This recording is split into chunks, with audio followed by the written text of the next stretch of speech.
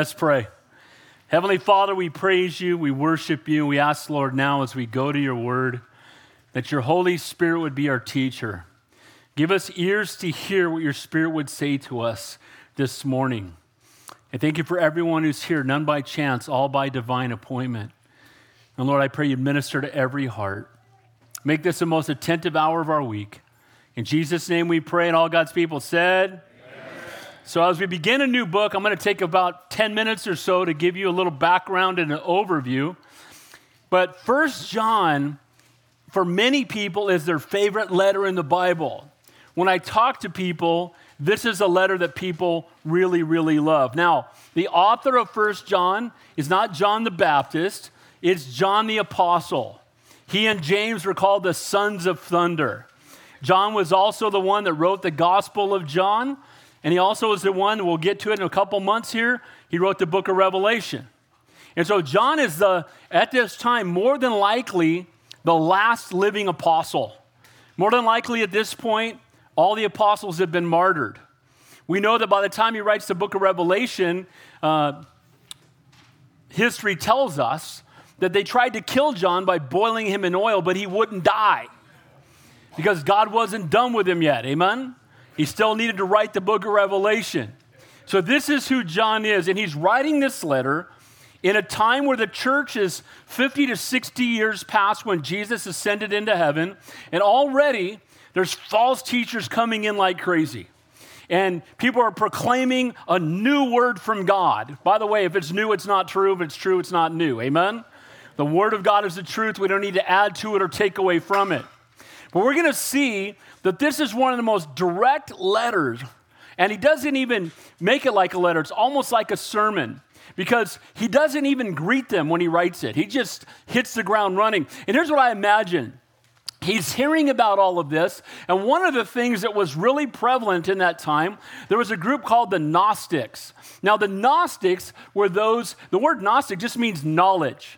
And they thought they had new knowledge and new wisdom. And one of the things that they taught is that Jesus only came in spirit, that he was like a phantom.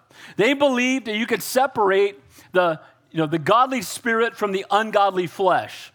And they also taught that you can do whatever you want in your flesh. You can sleep around, you can do whatever you want in your flesh because it doesn't impact your spirit. Boy, what a bunch of nonsense that is. But they taught this repeatedly. And the word got out that they were teaching that Jesus wasn't actually in a physical human body. Hey guys, there's nothing new under the sun. The Jehovah's Witnesses teach that Jesus was Michael the archangel coming to earth. The Mormons teach that Jesus and Satan, Lucifer, were brothers. And he was a created being, not the creator. So the same thing was happening. Can you imagine, though, the Apostle John, who refers to himself in the Gospel of John as the disciple that Jesus loved?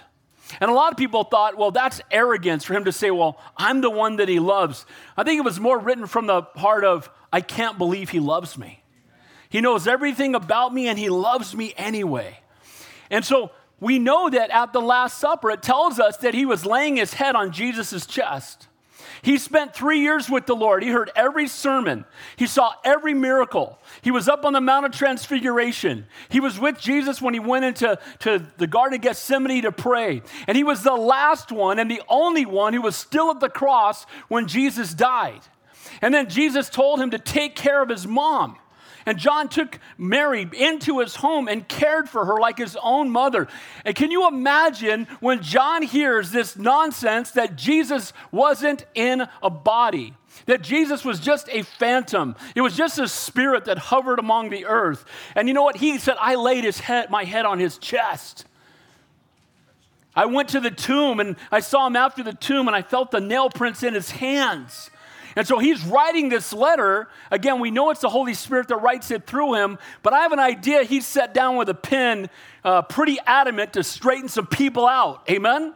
He sat down and said, what are you talking about? We need to get the truth out there. And you know what, guys? The same is true today. There are people that teach all kinds of nonsense.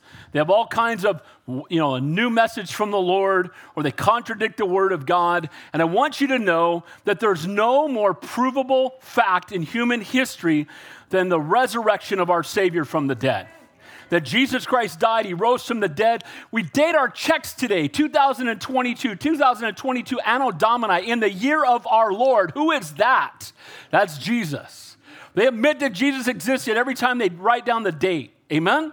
All the other prophets of the world are dead. We can dig up their bones, all the false prophets. But Jesus Christ is a risen, living Savior who has triumphed over sin and death, and that's the God that we serve. Amen? We don't serve a dead God. We serve a risen and living Savior. So he's writing this at a time when apostolic, the apostles' doctrine, was being challenged by a proliferation of false teachers. Again, most specifically, these Gnostics. These guys who think they know something. By the way, Gnostic means knowledge. Agnostic means without knowledge. Have you ever met an agnostic? They'll tell you, well, I'm not an atheist, I'm an agnostic. And they're like arrogant about the fact that they don't know anything.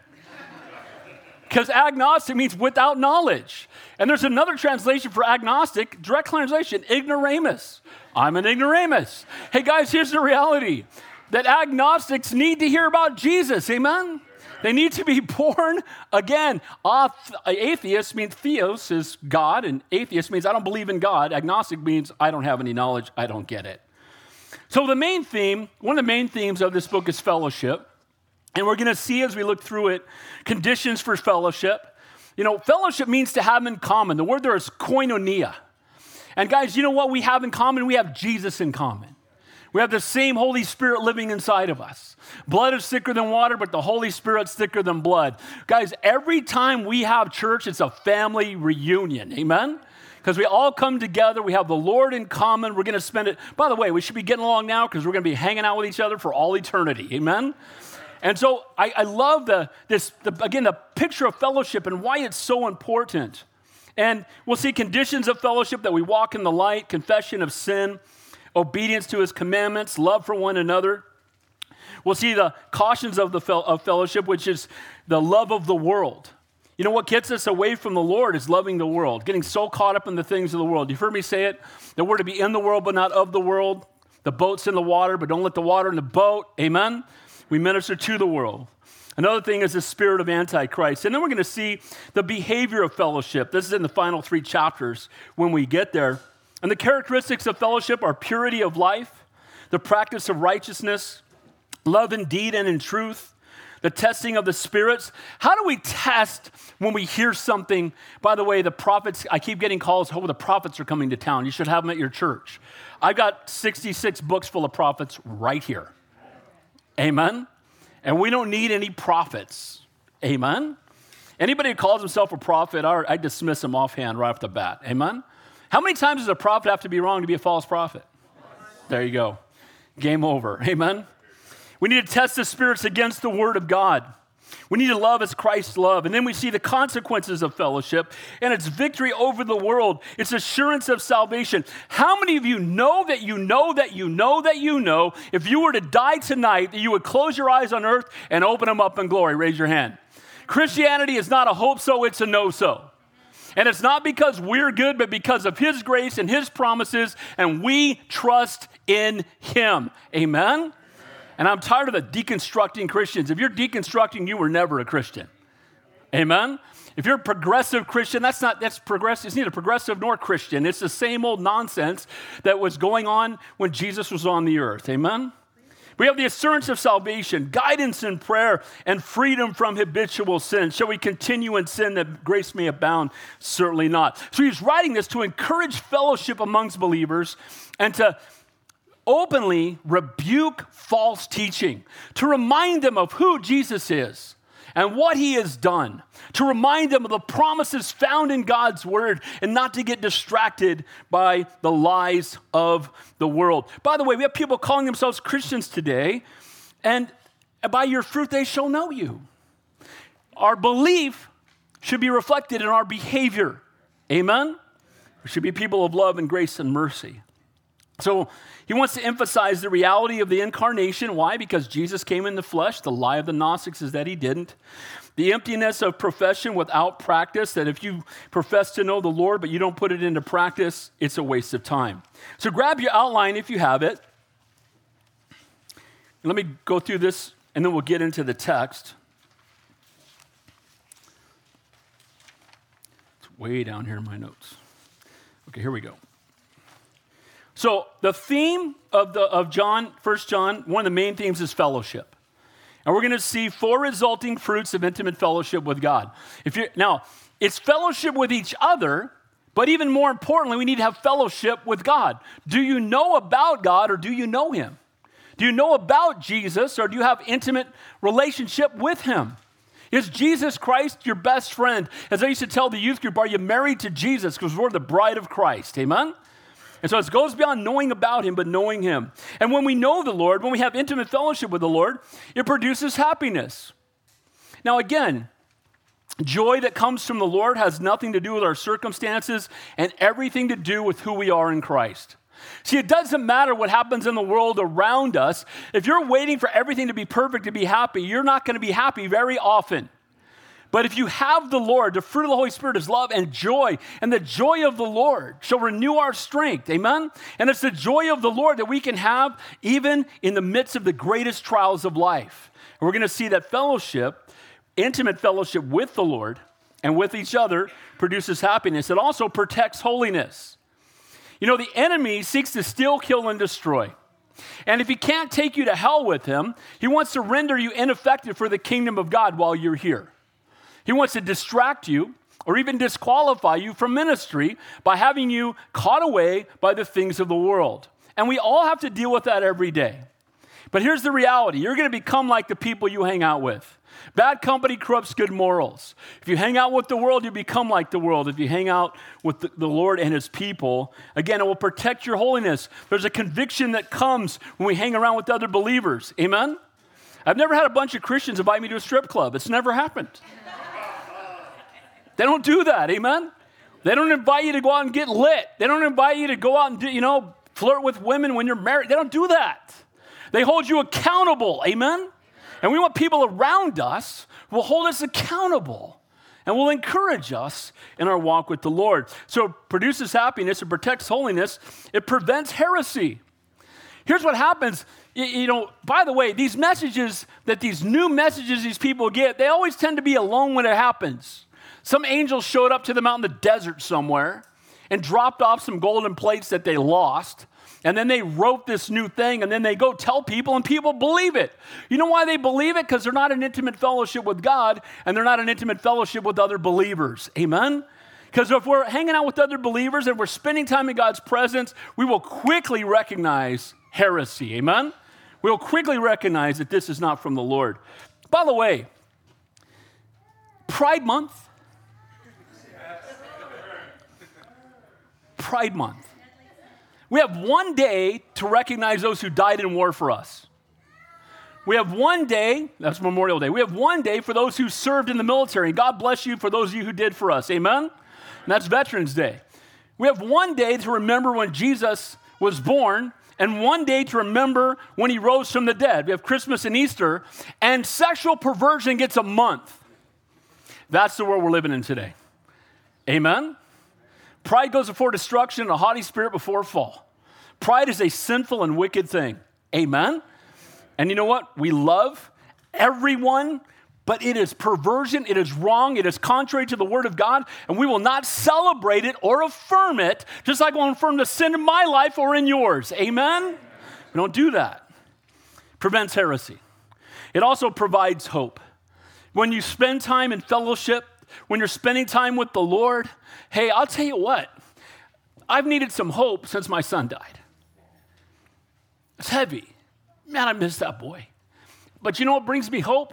The Lord and the promise of eternal life. And because he sent his son to die, I'm going to see my son again. Amen? But you know what? If I didn't have the Lord, I don't know what I would do. And you know, and again, my mom, my brother, my son all died in about a year. And again, heaven's better. And they're doing better than all of us. But we grieve, but not as those without hope. And so as we spend intimate time with the Lord, we have hope.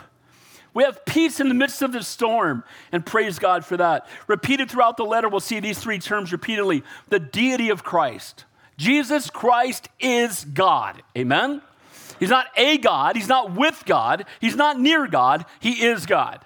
He's not a created being. He is the creator of all things. He always has been and he always will be. He was the lamb that was slain before the foundation of the world. That's the God that we serve. Amen? So the deity of Christ. We're also going to see walking in obedience. Now again, we don't earn heaven by good works, but if we've been saved, our lives will produce fruit. Amen? So it's not faith or works or faith plus works. It's faith that produces good works. Amen? And so we're going to see obedience. The highest form of worship is obedience. It says to obey is better than sacrifice and the heat and the fat of lambs. And then finally, we're going to see the word love. By the way, that word gets thrown around a lot. Oh, I love tacos, and I love my wife, and I love the 49ers, and I love Jesus. Those had better be different. Can I get an amen to that? And so the reality is we're going to see the love of God. And we're going to see the exhortation for us. They shall know us by the love we have one for another. And I tell you guys this, and I'm not just saying this, and I mean this from the depths of my heart. I love every single one of you more than you will ever know. I love you because the Lord loves me, and you know what? He gave me a supernatural love for you. And we have a supernatural love for each other. Amen? The body of Christ. So we see the theme of fellowship, producing happiness, protects holiness, prevents heresy, provides hope. We'll see the deity of Christ, walking in obedience, and then we'll see the emphasis on love. Now, this morning's text, we're only going to look at 4 verses because we had some background time, but how to experience joy in the midst of trials, difficulty, and suffering. We're going to look at the fullness of joy. If you have your outline, there's 5 points there. Let's take a look at those. First of all, remember that our Savior and his promises haven't changed. Amen? Jesus is the same yesterday, today, and forever. Amen? So the Lord does not change. And you'll hear people, this one guy that keeps popping up on my phone saying, well, Jesus was a racist and he had to learn how to deal with racism, and then he recognized his frailties, but of course he learned along the way. Stop it! So nauseating. You don't know the Jesus of the Bible, amen? Man looks on the outward appearance, God looks on the heart. Amen? He loves you so much, he'd rather die than live without you. He does not change. He will not change. His promises haven't changed. The promise of eternal life. To be absent from the body is to be present with the Lord. He will never leave you nor forsake you. While we were yet sinners, Christ died for us. Those promises don't change.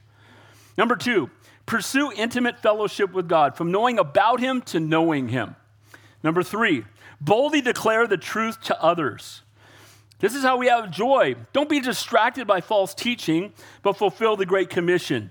Number 4, stay focused on the fact that your fellowship is with the Lord and other believers, not the world. Amen? Now, we want to minister to the world. We want to interact with the world.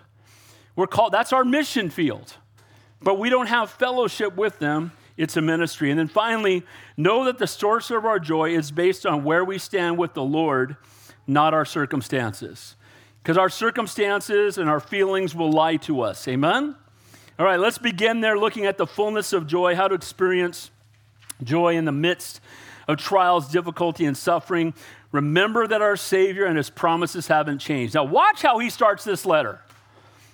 Usually when you see a letter, they start off with who he's writing it to. My beloved, the church in Antioch, the church in Ephesus, and they talk about, and they say all these things, and it's from the Apostle Paul who wrote it to you, and there's this greeting at the beginning. He doesn't say his name, he just gets to it. And I think he gets to it because, like I said, he's probably the last living apostle. All the other apostles have been martyred, and he's hearing the false teaching that is being spread throughout the world at the time, and he wants to, by the power of the Holy Spirit within him, bring correction and bring it immediately. And this is the most black and white letter in the Bible. There's no messing around here. It's not, you might want to maybe think about possibly at some point considering. It's not doing that. It just tells you straight up, and I'll tell you what, I love that. Amen? It says there, that which is from the beginning. Have you ever started a letter with that? That which is from the beginning. Without even a brief introduction, we can sense the burden and urgency in John's heart to bring swift correction to the Gnostic teaching concerning the person of Jesus Christ. Those claiming to have special knowledge from God. We're the Gnostics. We have special knowledge from God. And every time someone has special knowledge from God, it never agrees with the word of God, so we know it's not from God. It's from the enemy. Amen? It's a false prophet. So Gnostics, again, the word for knowledge. John is a burden and hits the ground running. The Gnostics believed they had, again, private knowledge, that they were in the know. They taught that Jesus, again, was a created being, that he was not deity, but that the Christ Spirit came upon him at baptism. I heard a guy say that not long ago. You know, and I even saw in a Christian, no, it's not a Christian movie. Somebody gave me this movie when I was working in my office in Agora Hills, and she helped produce this movie about Jesus when he was a child. And she goes, oh, you're a pastor. I want you to watch it and see what you think. And so I watched it, and I said, you should have talked to me before you finished it. Because this is a mess. Well, you're not going to recommend it to your church? I'm like, no, it's heresy. I'm not recommending it to anybody. At one point in the movie, Jesus figures out he's the Messiah. Exactly. That's heresy. Amen? One day he's like, oh, I think I'm this Messiah. Stop it. People who don't know the Lord should not make movies about Jesus. Amen? You don't know him. You can't make a movie about him. What about that Noah disaster that came out a few years back? Here's what happened. You know what would be amazing? Just open the Bible and make a movie and just use the words that are in here. God's the best scriptwriter on the planet. Amen? So they taught that Jesus was a created being, and the Spirit fell upon him in his baptism and departed from him before he was crucified. And John just says, from the beginning. He's talking about Jesus. He's always been. He's not a created being. He's been there from the beginning. From before all time, outside of time and space, before there was time, before there was space, before there was anything, he existed. I love the headaches when thinking about the greatness of our God. You ever think about that? Our God is so great. You ever get a headache? Like, where was he before? He was there. Where was he before? He was there. Well, where was he 10 billion? He was there. So there was no time. Well, what was there without time? What was there before there was space? Your head's going to explode. Amen? He holds the whole world, the galaxies in the span of his hand. Guys, that's our God. Amen? And he's for us. And we should not be afraid. Amen? Have you ever thought about the fact that the Bible tells us that he knows the number of hairs on everyone's head on the planet? Are you kidding me? He knows every detail about your life. He knows every thought. How can he know? He knows what every one of us is thinking at all times. Guys, our God is outside. I mean, he's amazing. Amen? And then they're trying to make him less. And that's what the cults do. They make Jesus less and man more. You're going to be God of your own planet. You two can have, right? And they make man less and God more. In the beginning, it says in Genesis 1, God created the heavens and the earth. And John 1:1 says, in the beginning was the Word, and the Word was with God, and the Word was God. Jehovah's Witnesses put an A after was. He was a God. He's not a God, he's the only true and living God. Amen? So in the beginning, Jesus. In the beginning, Jesus. Always has been Jesus. It says in Micah, But you, Bethlehem, though you are little among the thousands of Judah, yet out of you shall come for to me the one to be ruler in Israel, whose going forth are from old, from everlasting. It says in Micah that the one who would be born, this is about 500 years before Jesus came, that the one that would be born would be one who came from everlasting, who always has been and always will be. And so these guys are teaching what is clearly contrary to Scripture, and he just hits the ground running, that which is from the beginning. He's not created, he's creator. He's not just a spirit, he came in human flesh. The word there, everlasting, is beyond the vanishing point, from eternity past, before there was time. By the way, was Muhammad there before there was time? Joseph Smith, Charles Taze Russell, let's go down, L. Ron Hubbard, who proclaimed to be God, and then he died. Amen? The reality is that all these proclamations that are made are false proclamations because they were all created beings, and Jesus Christ is the creator, and he's the only one that proved himself to be God by triumphing over sin and death. Amen? So Jesus is not a good created being, but always has been God from eternity past. That same lie is told over and over and over today. Already proven again. These false teachers were puffed up with themselves and thought they were in the know. Anybody who's not humble, I'm already concerned about where you're at. Because we are to humble ourselves in the sight of the Lord. The more we know the Lord, the more humble we ought to be.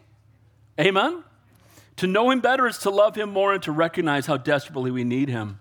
So from the beginning, not only has Jesus always existed, but his message has never changed. Look what it says here. From the beginning, which we have heard, which we have seen with our eyes, which we have looked upon and with our hands handled concerning the word of life. So he's talking about Jesus. And look what he says. I've heard him teach. I've seen him with my own eyes. I've looked upon him, which means I've gazed upon him. I've invested in him. I've gotten to know him. And then it says, I handled him. Well, that kind of blows the whole, he's a phantom mentality, doesn't it? I grabbed a hold of him. I felt his flesh. I put my head on his chest, is what John would say. And then he says, the word of life. So point 1b there, remember that our Savior and his promises haven't changed, and pursue intimate fellowship with God. In the first verse, he's refuting again the Gnostic heresy. Another one taught that since matter was evil, the body was evil, but the spirit was good, and Jesus could only come as a spirit because the body is evil. The reality is that our bodies are just tents that we live in, and it's the part of us that's on the inside that chooses to sin. Amen? The body is the mechanism we use to sin, but the sin, out of the overflowing of man's heart, his mouth speaks. And again, Jesus came, they taught only as the Spirit, and as we will see in verse 2, the word of life was manifest among us. In John 14, it says, and the word became flesh and dwelt among us, and we saw his glory as the only begotten of the Father, full of grace and truth. Jesus is the Word. He came in human flesh. He's not a phantom. And John lists 4 ways he interacted with him. First of all, he heard him speak. Can you imagine? He spent 3 years with Jesus and heard every sermon.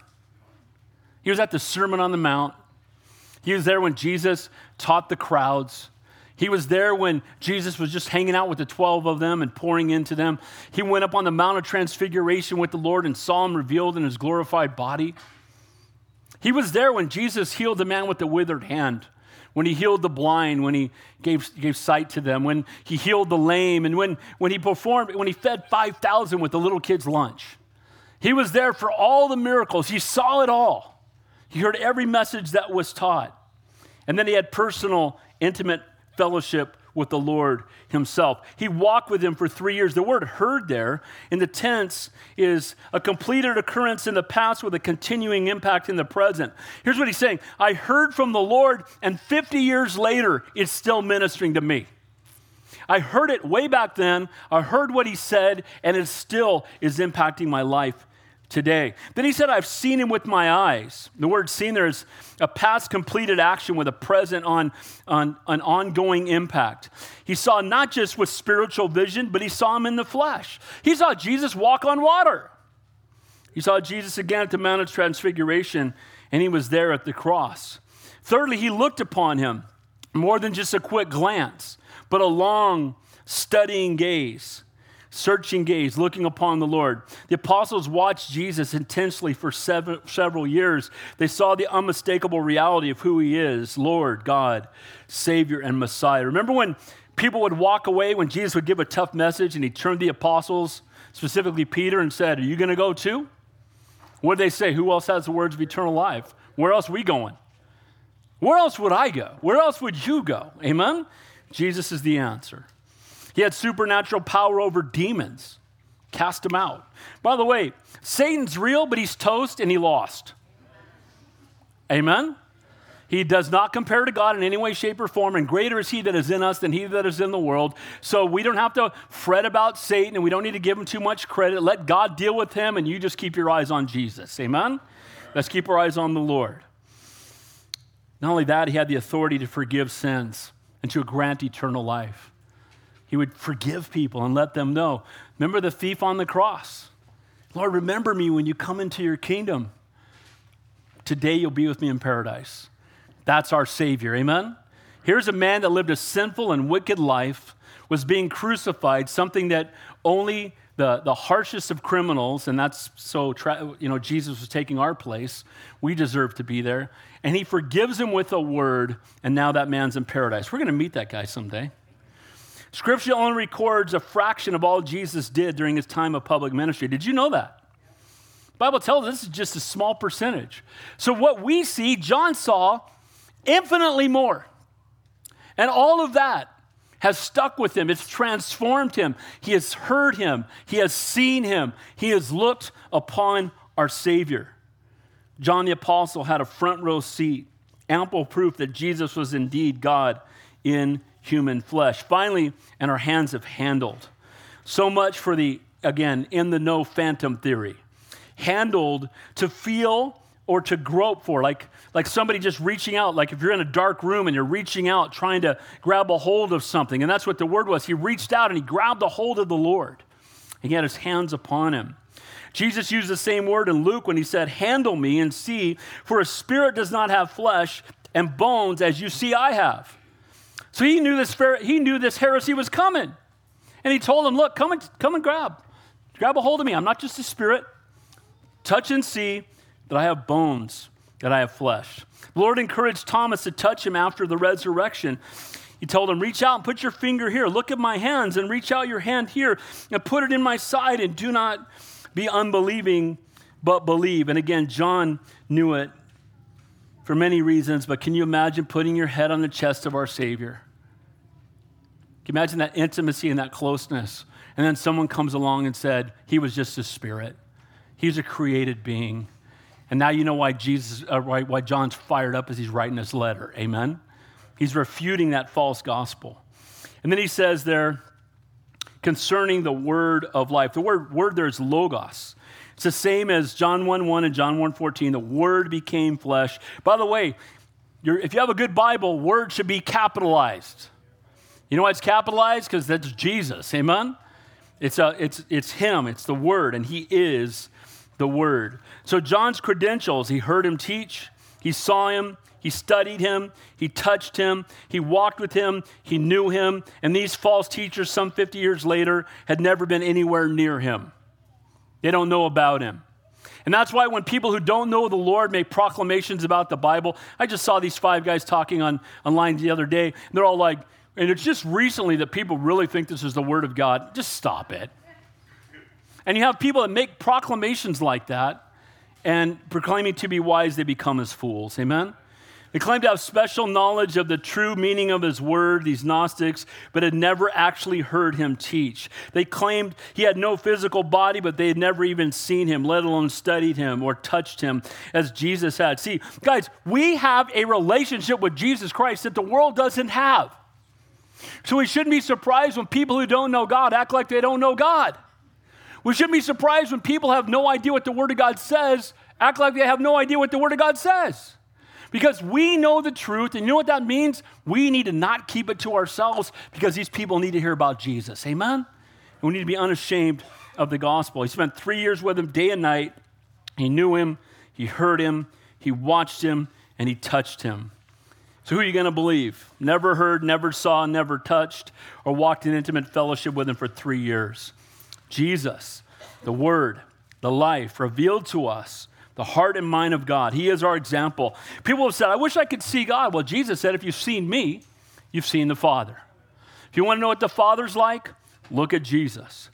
Jesus, the Word, God's communication to us. Jesus, the Word, the truth, our example. Jesus, the Word of life, revealed to us the heart and mind of God. He is our example. John knew him. He heard him. He touched him. He walked with him. And again, the Gnostics did not even know him. So here's the result, false teaching. And false teaching usually comes because somebody has a private interpretation of Scripture. They tell it to somebody else, and they believe that man instead of believing the Word of God. And that's why I want you all to have Bibles, because I want to make sure, you know what, I'm not the authority, the Word of God is. Amen? And so you want to make sure that you know the Word of God. You see what the Word of God says, because He and He alone is the authority. I'm just proclaiming what's already been delivered to us by God. So false teaching is based on human understanding instead of divine wisdom. People can't figure out what a woman is, what a man is. It's insanity. But it's all attacks on Genesis. In the beginning, God. They deny the existence of God. God created the male and female. They can't even figure that part out. God created male and female for marriage. They're denying that. God created all things. They come up with evolution. See, they come up with lies created by men to attack the truth of God's word, and that's why we need to know the truth so we can refute the lie and recognize it for what it is. Amen? They claim, many today claim to have knowledge, trying to speak with authority about one they've never met and a book they've never read. I love when people tell me, oh, you're a pastor. Well, the Bible's filled with contradictions. I love that. Name one. Hamada. Yeah. Yeah. So you're listening to somebody online and you're reverberating what they say, but you've actually never read the Bible. And that's the sad and tragic truth. What the world falls for is foolish. Remember the Da Vinci Code? Movie came out, the painting was telling us the truth. We have the Bible. We have the Word of God. Additional books, the Mormon, Jehovah's Witnesses, flesh-centered message, because they have not truly sought the Lord in His Word. They have not come. Here's what happens. If somebody sincerely opens the Bible, seeking to know if it's true or not, you know what you call those people? Christians, because they get saved. Amen? Josh McDowell wrote a book called Evidence That Demands a Verdict, and he was a scientist who wanted to prove the Bible was wrong. And as he studied the Bible, he kept the title Evidence That Demands a Verdict, but it's evidence that the Bible is true, because after he read it and studied it, he got saved, and now he's an outspoken Christian who debates other scientists all the time to show them that the Word of God is true. Amen? It's biblical ignorance that keeps us from the truth. By the way, that's one of the problems in the church today. Most Christians are biblically ignorant. I don't know if it's still true, but I saw a survey a while back that 83% of all Christians have never read through the whole Bible. We only got one book. One book. Got a lot of versions of it. You can even listen to it in audio. Amen? Open it, read it, obey it. Open it, read it, obey it. Those who don't read the word find themselves easy prey for the lie. To guard against the falling for the lies of false doctrine, you need to know the truth of God's word.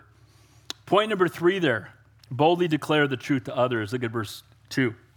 The life was, what's the word there? Manifested. So in the beginning, He always has been, and then He was manifested. He became a man. He was incarnate.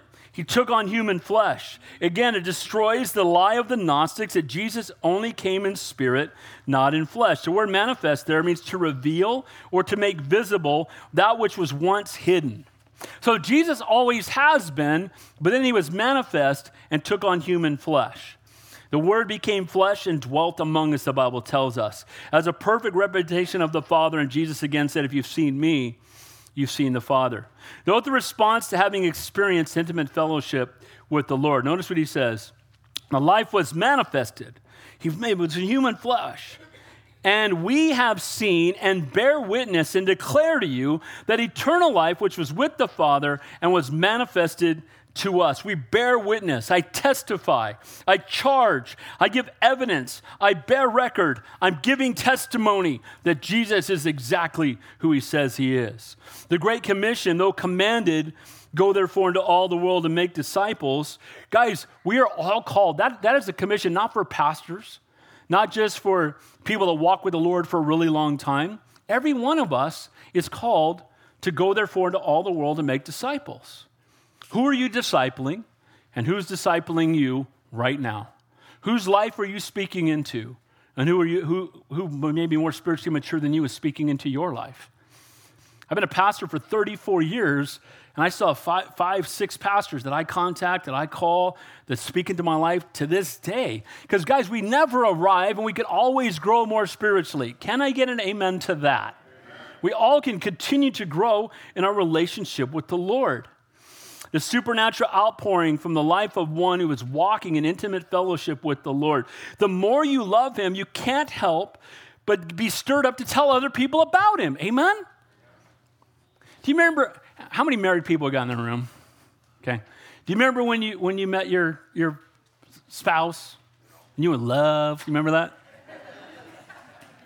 And you would just sit and talk. And then you couldn't wait to introduce, your now husband or now wife to people. Oh, I want you to meet them. And you just take them around because you love them. And you can't wait to take them home to meet your parents. And you can't wait. We love it when they come to your office so you can introduce them to everybody at work. You know why? Because you love them. You love to introduce other people to them. Amen?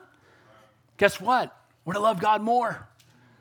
And because we love him, we should want to introduce him to everyone. Because here's the good news. He's not just our Savior. He can be theirs as well. Amen? He's not just my best friend. He can be your best friend too. Guys, we should not keep it to ourselves. The enemy wants us to be quiet, to keep it to ourselves. Heart from which John writes his exhortative letters, a burden to proclaim the truth to those being drawn away by false doctrine. It's been a few years, but I had some Jehovah's Witnesses in my neighborhood, and they came to my door. They don't come anymore, but they came to my door. And I felt led to follow them around the neighborhood. Just down the sidewalk, they get knocked. False prophets, don't talk to them. They're preaching a false gospel. You don't need to hear that. Are you going to follow us everywhere you go? I got all day. Got in their car and left. You know what? That's my neighborhood. That's our mission field. You need to get out of here. Can I get an amen to that? Yeah, but here's the sad part. There are cultists who are willing to do more for a lie than we'll do for the truth. Amen? When's the last time you shared your faith with somebody? Notice he says they're declared to you. Announce, bring word, report, tell. Not a secret to be kept, but a promise to be declared. Eternal life, who was manifested, the one who always has been, has not a beginning or an end. By the way, do you know that we have a beginning, but we have no end? Every being who's ever been created is eternal going forward. We're all going to spend eternity somewhere. It's just a matter of where we will spend eternity. Smoking or non-smoking, amen? Where are we going to spend eternity? Old youth pastor stuff, sorry.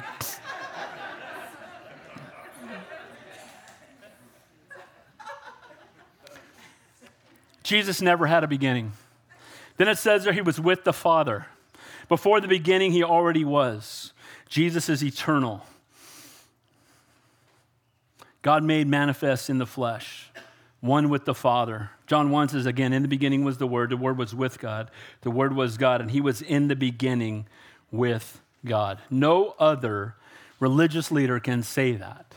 No other prophet can say that, because they're all created, and he alone is the creator. False teachers claim to know more than what's written in the Word of God, and in their arrogance, they're claiming to know more than Jesus. Pastor Chuck tells the story. He was on a radio program, and they were debating Isaiah, because some people think there were two Isaiahs that wrote Isaiah.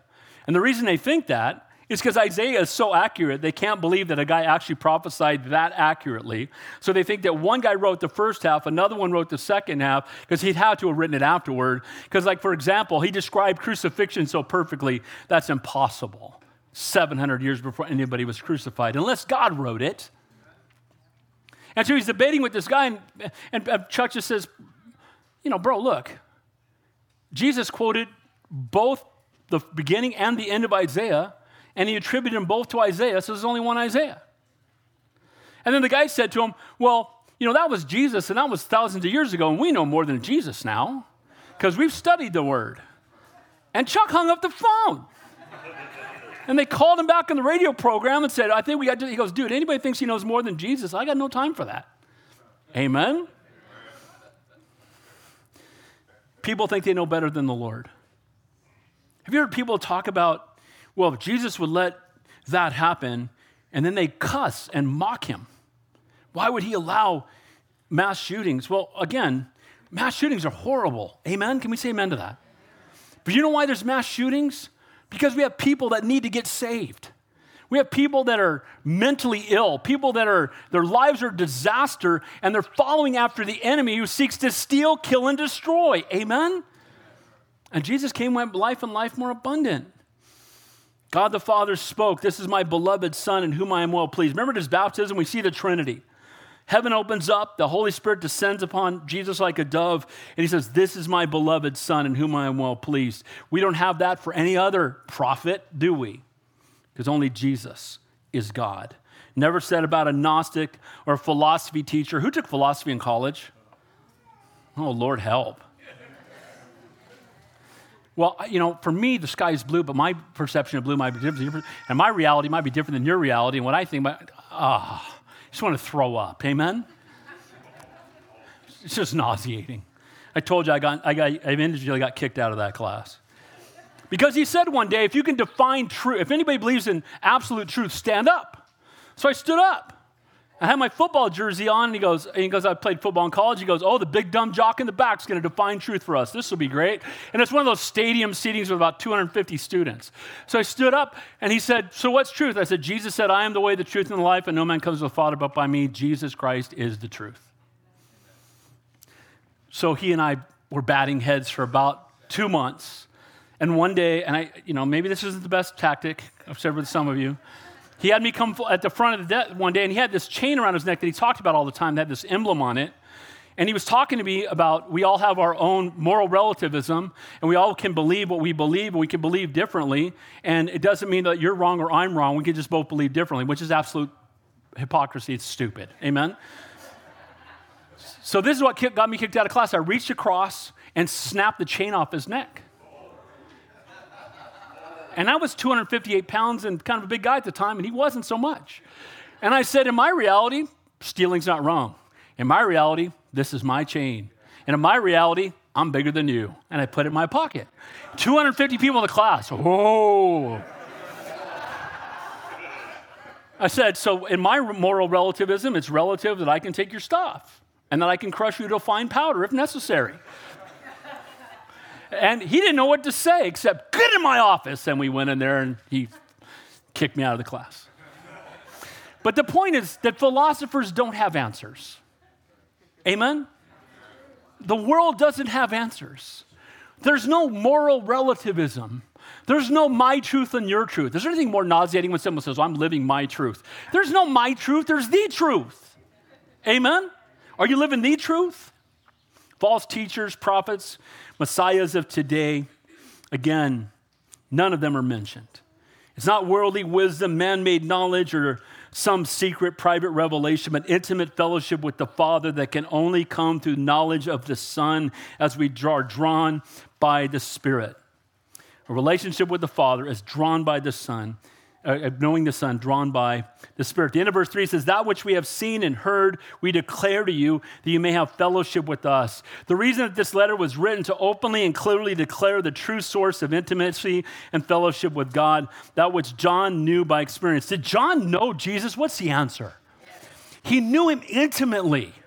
He knew him better than anybody on the planet when he wrote this, because more than likely all the apostles had already been martyred. So he's the one that knew Jesus the longest. He knew Jesus the best. He knew Jesus the most. And he writes this letter about him from a position of, I don't know about him. I know him. I've touched him. I've held him. I've seen him. I've heard him. I watched the miracles. I heard him teach. I saw him ascend back into heaven. I was at the cross when he was crucified and heard him say, "Father, forgive them, for they know not what they do." I saw him after he was resurrected from the dead, and he's writing this letter to a bunch of people who are teaching a bunch of lies about the one that he knows. And guys, there are people telling lies about the one that we know. Amen? In direct contrast to the false doctrine of the Gnostics that so many had fallen for and more were tempted to follow, he had openly and clearly declares Jesus for who he is. True intimacy is not through secret knowledge or worldly wisdom, but through the right relationship with the Lord. The word fellowship there again is koinonia. It means association, community, communion, to have in common. John's a man of God walking in intimate fellowship with Almighty God.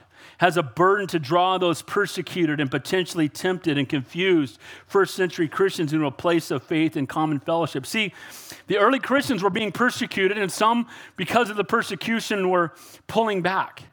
Others, because of false teaching, were being duped by a lie. So there was outward persecution and inward corruption that was drawing people away. And John's whole heart here was to get them back focused on Jesus and him alone. As a burden to draw those persecuted and potentially tempted and confused first century Christians into a place of faith and common fellowship. This letter was written 2,000 years ago to draw men and women into right fellowship with God, and the same is true today. To draw us back into intimate fellowship with God. Do you know about him or do you know him? Is Jesus Christ your best friend?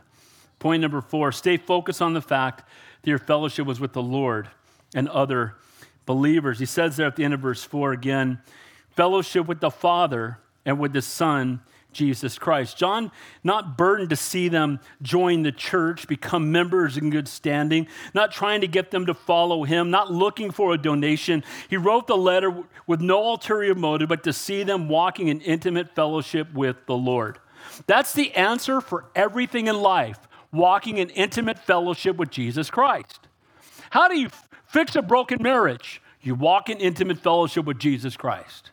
How do you overcome a struggle or an addiction? You walk in intimate fellowship with Jesus Christ.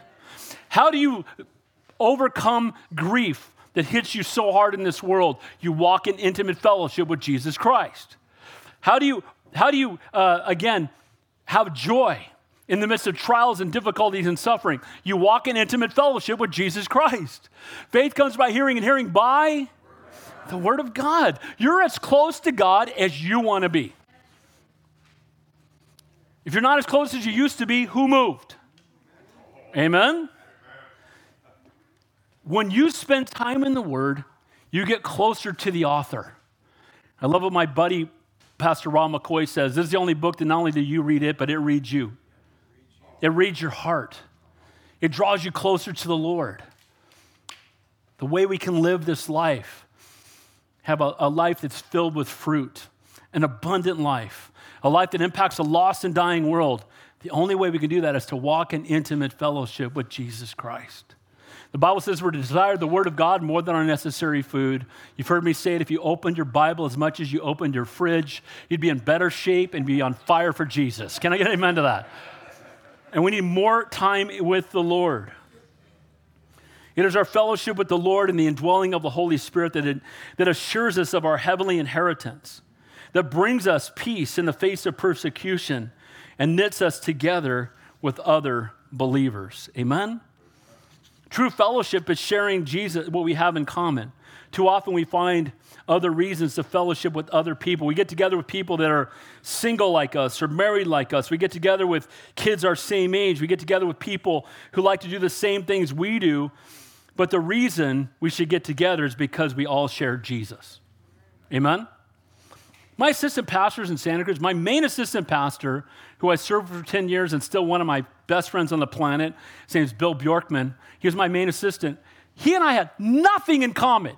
The guy hated sports. I'm like, are you, how, what? He performed in plays and dramas. I'm like, dude, he was in the band. You know, we made fun of the band people, the band geeks when I was in high school. Point I'm making is, from the world's perspective, and by the way, he liked it about 27 degrees out. I like it about 127 degrees. I mean, everything. Complete opposites. But you know why he's one of my closest friends? Because we have Jesus in common. See, the real commonality is not sports teams or working out or food that we like or clubs we belong to. It's having Jesus Christ in common. Keeping Jesus at the center of our relationship. Talking about Jesus. Praying together, spending time together in his word. Closer relationships come from closeness to Jesus. Have you ever done marriage counseling with me or most people? I always draw a triangle when I start. Here's God, here's the husband, here's the wife. The closer you get to the Lord, the closer you get to each other. The further you get from the Lord, the further you are from each other. If one's really close to the Lord and one's really far from the Lord, their relationship's not as close as it could be if they were both close to the Lord. Does that make sense? God created marriage. You're one flesh in him. Verse 4, final verse. Last point. Know that the source of our joy is based on where we stand with the Lord. And these things I write to you, that your joy may be full.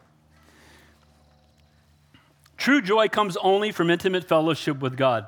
The Gnostics were very legalistic. And a lot of churches today are.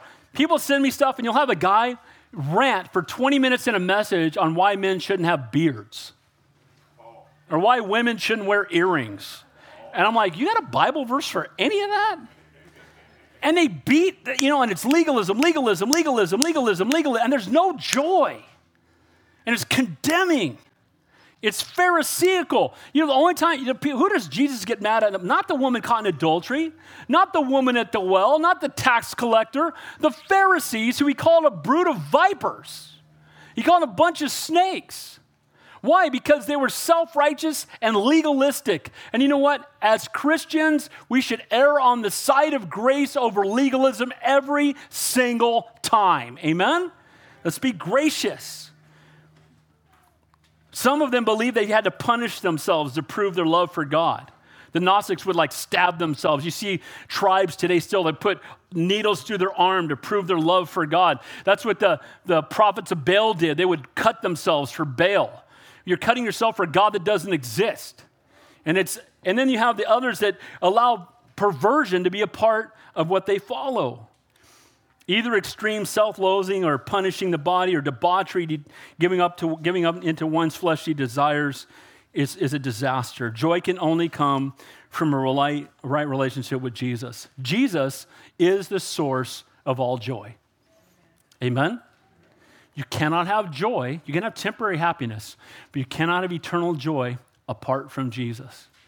If you're struggling, if you're discouraged, I want to encourage you to tap into the source of joy. Spend intimate time with the Lord. Remain in fellowship with other believers. Open up his Bible. Open the Word. Read it and obey it. It seems that too much of what we call joy is simply conditional happiness. As long as the conditions are right, I'm happy. If the conditions are bad, it's bummer city and I can't do it anymore. It says in Psalm 116, I'll finish with this, thou wilt show me the path of life. In thy presence is fullness of joy. At thy right hand there are pleasures forevermore. So where is there joy? In the house of the Lord, in the presence of the Lord, spending time with the Lord. That's where joy comes from. And if you don't have joy, I encourage you, spend more time with the Lord and you'll find it again. Amen? Remember, Jesus, others, yourself. J-O-Y, Jesus, others, yourself. And that's how you have joy. Amen? So in closing, and by the way, this book just gets heavier. This is good stuff. It's a great letter. So, the fullness of joy. Remember that our Savior and his promises haven't changed. Aren't you glad? Same yesterday, today, and forever. He doesn't adapt to the new culture. He knew it was coming. Pursue intimate fellowship with God. If you leave here with nothing else, remember that. Pursue intimate fellowship with God. Don't have a distant relationship with God. Don't know about him, but know him better. Boldly declare the truth to others. Stay focused on the fact that your fellowship is with the Lord and other believers. And know that the source of our joy is based on our stand with the Lord. Heavenly Father, we thank you, we praise you, we love you. You are indeed a great and an awesome God. I pray for everyone who's here this morning. And you know that different people are going through different things right now. And maybe they're overwhelmed. Maybe they're in the midst of great difficulty. Maybe they're heartbroken. Maybe they're grieving. Lord, whatever they're going through, Lord, I pray that, Lord, you would pour out your joy upon them as they draw closer to you. Lord, the joy of the Lord shall renew our strength. Lord, may we be people filled with joy, walking in intimate fellowship with you. We thank you for the word. We thank you that you're the same yesterday, today, and forever. We thank you that you'll never leave us nor forsake us. We thank you that we've been forgiven. You know us best. You love us most. Our names are written in the Lamb's Book of Life. We have the promise of heaven. And Lord, may we walk in those promises. In Jesus' name we pray. And all God's people said...